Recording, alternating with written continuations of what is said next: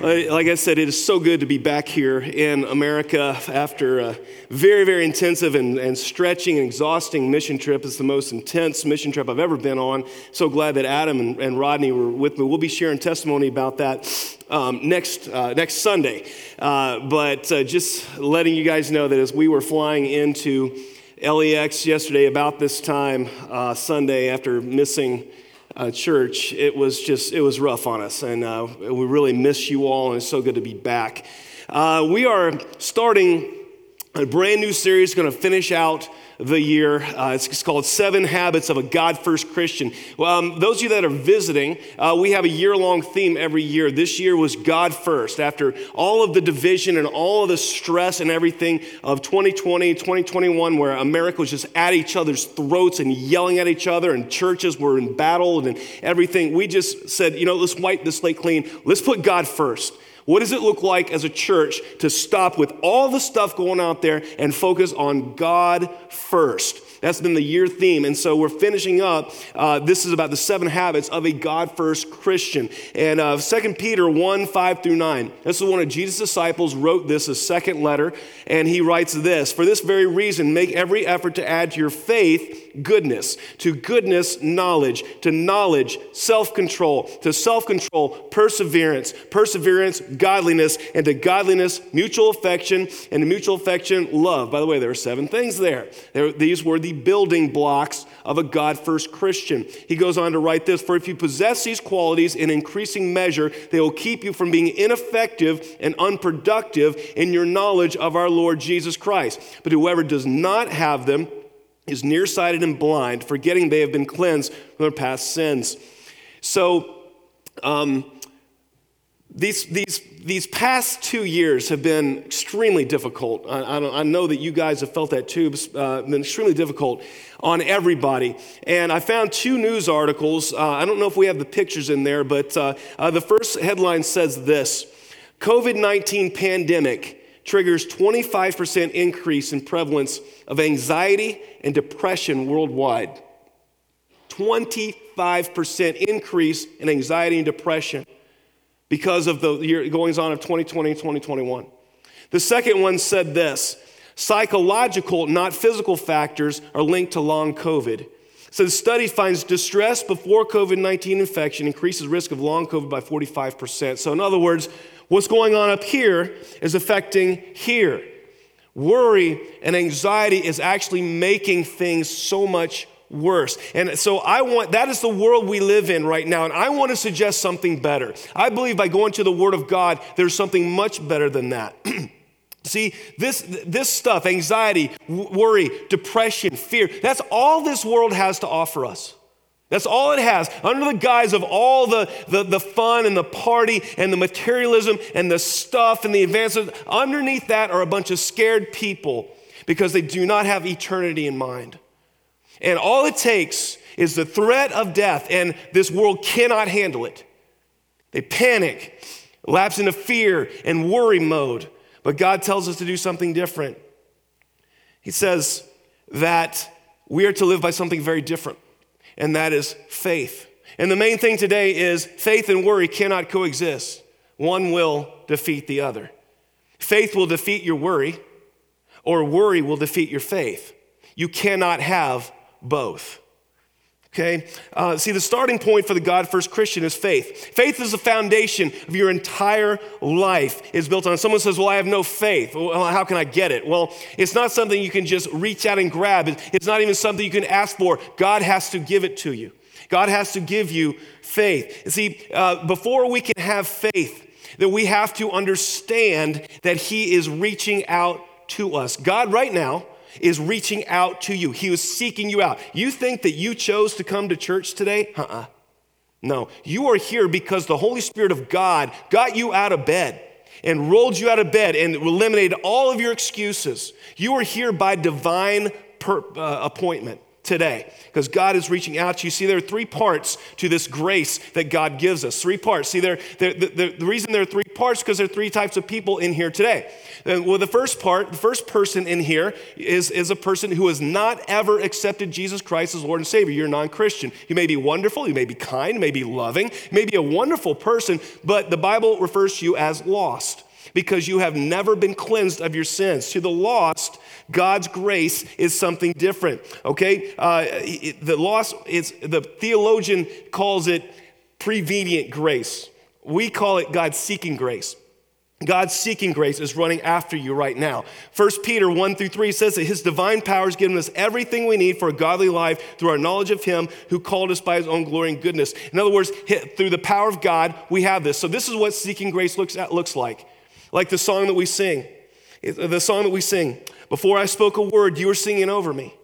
You've been so good to me. Before I took a breath, you breathed life in me. You have been so kind to me. And then the bridge says, there's no shadow you won't light up, mountain you won't climb up coming after me. There's no wall you won't kick down, lie you won't tear down coming after me. Authors have called this grace the hound of heaven, seeking you, chasing you, pursuing you, never letting you go, calling you, always calling you to repentance, calling you to Jesus Christ, calling you, pointing the goodness of Jesus Christ, pointing the futility of this world. That is God's seeking grace, and he is doing that to you right now. If you are lost, that is how God is acting towards you. The Holy Spirit of God is saying, I'm calling you back. I'm showing you the evil and the bitterness and the anger and the brokenness in your life, and I'm calling you to something better named Jesus Christ. That's the first stage of grace. And when we respond to that, when we acknowledge our sin and the blinders are taken off of our eyes, then we approach the throne of grace. We approach Christ and say, I need to be saved. I know I'm lost. I know I need to be saved. I'm broken and I'm repentant and I need to come to you.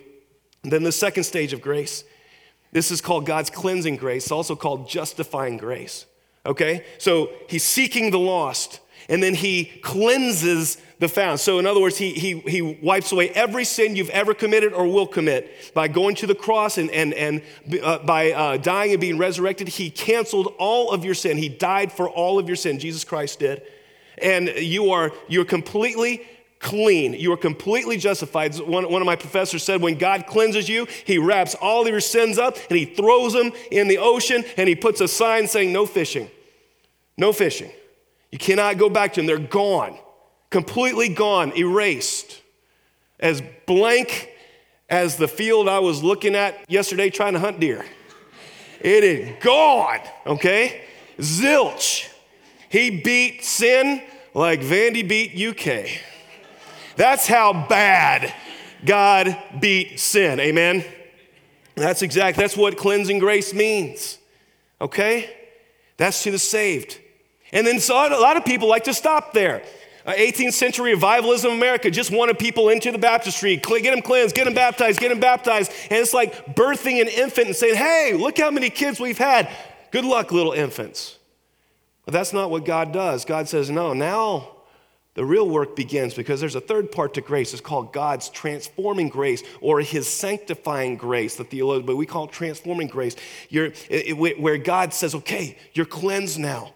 Let's not go back to the stuff that you need to be cleansed from. Let's start changing your values, your priorities, your attitudes, your actions. Let's start changing all these things into someone that looks a lot like Jesus Christ. Let's move the Holy Spirit begins to just clear out all the junk and all the bitterness and all the old habits and everything. And he begins to mold you and make you. And one of the joys of pastoring the same church for 14 years has been being able to see that in the lives of so many. Some of y'all walked in here a couple years ago, barely even knowing Jesus, if at all. And now you're leading ministries, you're leading families. It's just amazing to see how God has transformed some of you. It's also one of the biggest discouragements as a pastor, seeing people that are the same way as they were, same brokenness, same issues, same problems as they had 10 years ago. They're resistant to God's transforming grace. And when we resist that kind of grace, people stay where they are. And that's how we get the stereotype of the hypocritical Christian. Well, you've been in church 20 years. You know different than me. You got the same mouth as me. You got the same attitude as me. You got the same brokenness. You got the same everything. So what a bunch of hypocrites, people that resist God's transforming grace. And there are entire churches, one of which I was on staff at, that was considered worse to judge evil than to commit evil. I was in youth ministry, had a lot of kids in there, and a lot of them were not living a God-honoring lifestyle. They were out drinking, they were smoking pot, they were sleeping with each other and everything like that. And when I said, hey, this is against the word of God, this needs to be gone, this is sin, this is wrong, I was told by leadership, you're shaming the kids. You're judging them. You just need to affirm them. You need to make them feel welcome because you're just going to push them away. And I said, so the only real sin we can commit is calling sin a sin? That's what you're telling me. And they were like, yeah. Well, it's sad to say that very few of those kids today are walking with Jesus. Why would they? They were never called back from sin. They're never shown what was right and wrong, never knew why Jesus was necessary, never knew about the transforming power of Jesus Christ because we weren't allowed to show it to them. And so many of them are not walking with Jesus now. So we're called, saved, and transformed. And through that process, God lays a foundation of faith that we build our lives on. Unfortunately, so that's the process to getting faith. But unfortunately, there's a force that is opposing your faith today. And it's called worry. It's called worry. And I define worry as this. Worry is trusting in something that can't deliver. That's what it is. You have just as much trust as somebody that has faith in God, but you're just trusting in something that can't deliver. Matthew 13:22, Jesus tells a story about a farmer that goes out to sow seed. He sows some on the hard path, and birds come and eat it. And he sows some in rocky soil. It springs up quickly, but the sun scorches it. It lasts only a little time. And the third, he casts it into thorn-infested soil where the thorns grow up and choke it out. And the fourth one was good soil, was produce a crop. And he says this in Matthew 13:22, the seed falling among the thorns refers to someone who hears the word, but the worries of this life and the deceitfulness of wealth choke the word, making it unfruitful. See, worry is going to destroy your faith. It's going to keep it from growing. It's a force opposing your faith. Okay? And here's some signs that worry is taking over your life. These are 3 signs that I've seen in the lives of people who allow worry to choke out the word of God in their lives. The first one is this, is that there's sign number 1 is more desire to control people and situations. That's the first sign of worry. See, we are in a culture that is obsessed with controlling the thoughts and speech and behavior of the people around them. You go to any university setting, you are not allowed to say certain things. You're not allowed to believe certain things. They enforce a conformity that is psychotic to me. And it seems like that is a position of strength. That's a strong person controlling. No, that's a sign of worry because they can't handle anything other than their own rigid ideology. You can't handle, when you are a worry, you can't handle people deciding differently than you or valuing things other than what you value. You can't handle that. You desire and demand conformity and homogeneity in belief and actions. You are not free to let people live and let live. That's if you're a worrier. You bristle when other people have different views than you and see it as a threat to everything you hold dear. And I found this to you worriers out there. God a lot of times will put you in a situation you can't control simply to show you the futility of it. Last week, I was in a scary situation. We were on a plane from Abu Dhabi back flying in Chicago O'Hare. Supposed to be there at 4:40 in the afternoon. 15 hours on the plane, and I was seated next to a wonderful young couple with a 7-month-old. And the 7-month-old was a lot better behaved than a lot of the adults, I'll tell you that. But I earned the nickname Uncle Dave because they were from Abu Dhabi or something, but they recognized very quickly that the 7-month-old kept wanting to get in my lap. And I'm fine with that because in my family, I'm known as the baby whisperer. I'm able to get kids to stop crying. I don't know what it is.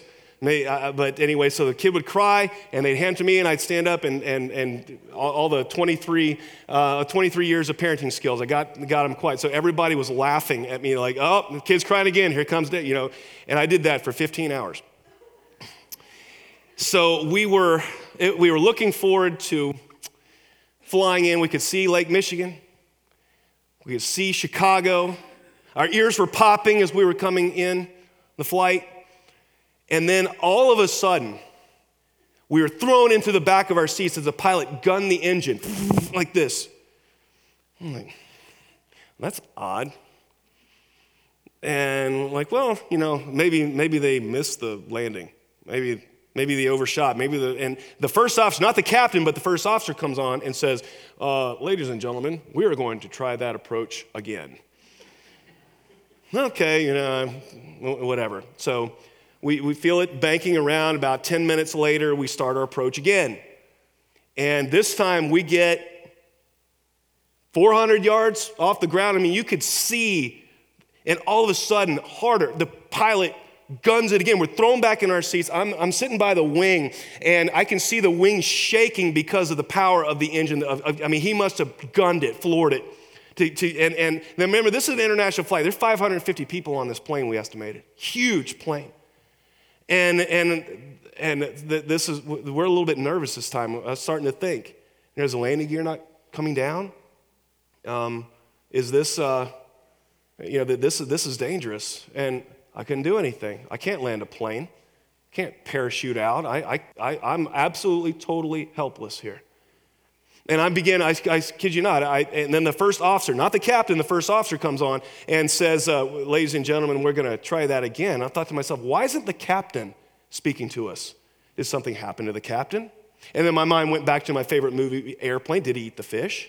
Are they going to start dragging, pilots down? Is this what's going on here? And I kid you not. I said, I wonder if I told Donovan he would be the senior minister. Did I tell him that? And I seriously began thinking, if this is it, if this is my time, what a great time, Lord, to die after serving you on the mission field.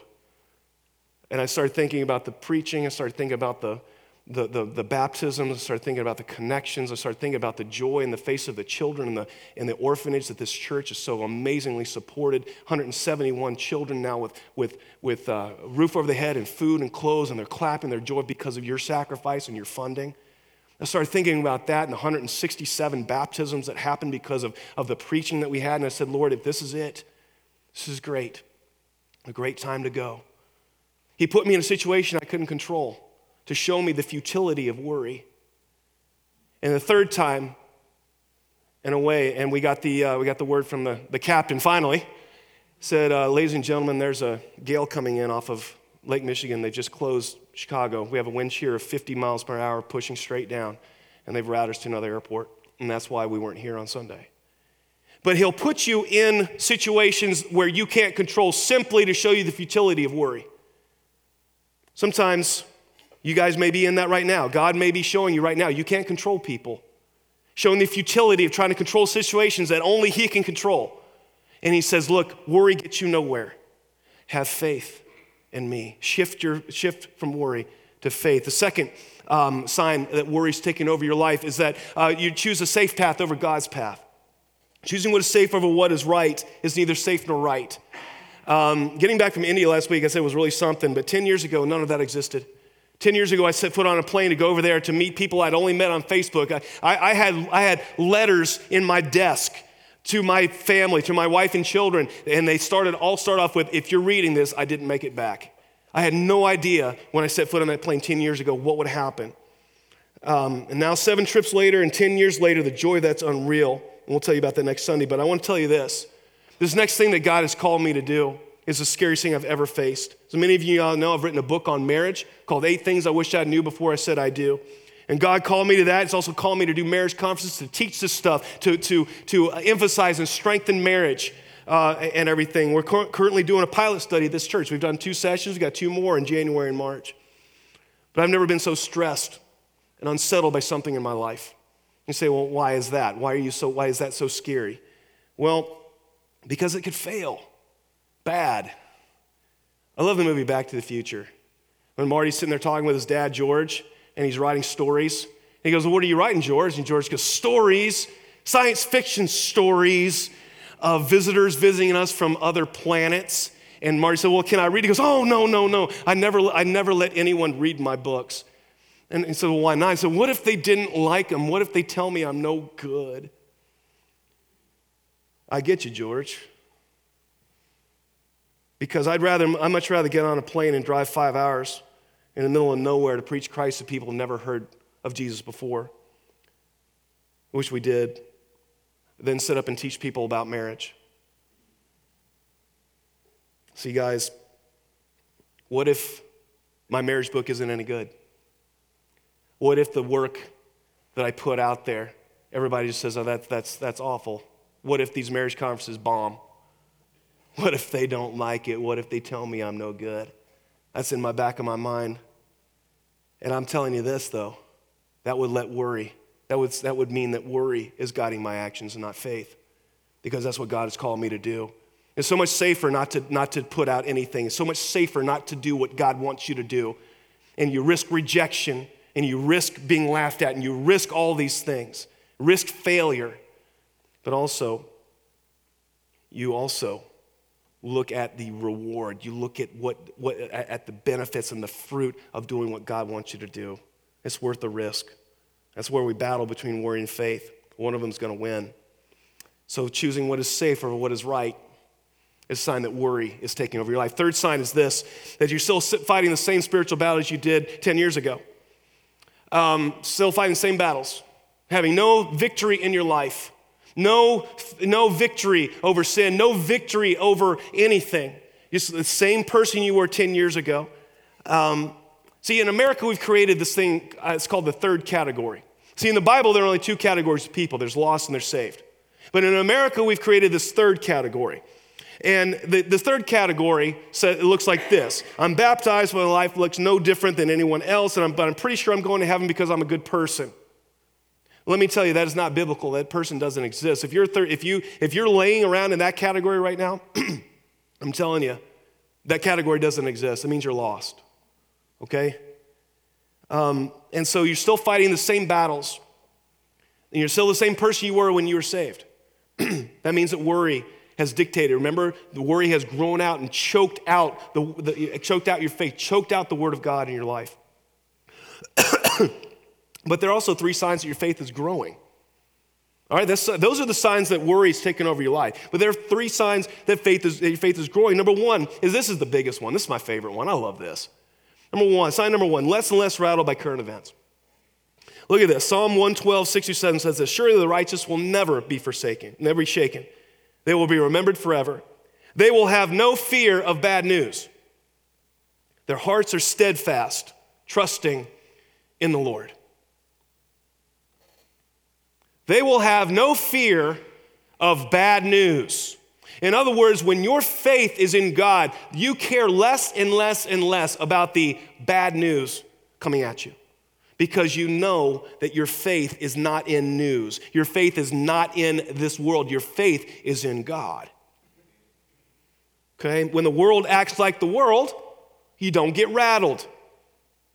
I was talking with Ravi, who was our Indian, that sounds different, our guy from India, who's our contact over there, who's running everything. And one of our long journeys out to visit a tribe that had never known Jesus. He was explaining what he was doing, what God had called him to do. He said, I believe the return of Jesus is very soon, brother. And he said, and he got this troubled look on his face. He said, within 200 kilometers of my home, he said, in Demerara, there are 157 groups of people, tribal people, that have never heard the name Jesus Christ. And he said, I have this burden. See, I can't sleep. It's like a pebble in my shoe or a grain of sand in my eye. I cannot get these people off my mind. And said, I desperately want them to hear the name Jesus. He said, I've contacted 38 of them. And we went to 2 of them. And he said they have no church. They have no pastor. They're worshiping trees and rocks. They're giving worship to things that belong to God. And he said they don't know the one true God. And now, right before this, 5 minutes before that, we were talking about the governmental persecution of Indian Christians. Right before that, the Indian Prime Minister publicly stated that India is a Hindu country and that all non-Hindus need to be expelled. Muslim, Sikh, Christian, you name it. And they're a radical government right now. It is now safer to be a Christian in Pakistan than it is in India. Try that one on for size. And I said, how can you go reaching these tribes when the government is persecuting you so much, where it's not even safe to live in your own country? And he looked at me with this funny look on his face. I'll never forget it. And he said, government will do what government will do. What does that have to do with us? He said, we have to reach the lost before Jesus returns, brother, and that's all we care about. And I thought of Psalm 112, 6 through 7. I said, this is a righteous man I'm talking to. He has no fear of bad news. His heart is steadfast, trusting in the Lord. He's had to live his entire life by faith. He's not worried at all. So I want to ask you, how many Ravis do we have in here today? How many Ravis? How many people have no fear of bad news? We don't fear election results. We don't fear social media. We don't fear this. We have no fear whatsoever because our trust is not in that. Our trust is in the Lord. How many of us can say that today? So that's the first sign that your faith is growing. You're less and less rattled by bad news, by world events. The second one is this. You're able to name recent spiritual victories. Able to name them. Colossians 3, 5 through 10. Paul writes this very strongly to us. Put to death, therefore, whatever belongs to your earthly nature, sexual immorality, impurity, lust, the evil desires, and greed, which is idolatry. Excuse me. Because of these, the wrath of God is coming. You used to walk in these ways in the life you once lived, but now you must also rid yourselves of all such things as these: anger, rage, malice, slander, and filthy language from your lips. Do not lie to each other, since you have taken off your old self with its practices and have put on the new self, which is being renewed in the knowledge and the image of its creator. Amen. Christians, when we are imbued with the Holy Spirit, we cannot remain the same. We're able to name recent spiritual victories. We were part of a small group of 20s and 30s-year-olds at one of our former churches. And we had Bible study time. They were wonderful people, great people, but there's this one lady there who just killed me. Just killed me. Her name was Kelly. She was a nice person, really, really loved, great. Her kids were my youth group and everything, loved her to death. But every Sunday, everyone, we would be discussing stuff, and she would say something like this: I'm just so mean to my husband. I don't know why he puts up with me. I lose my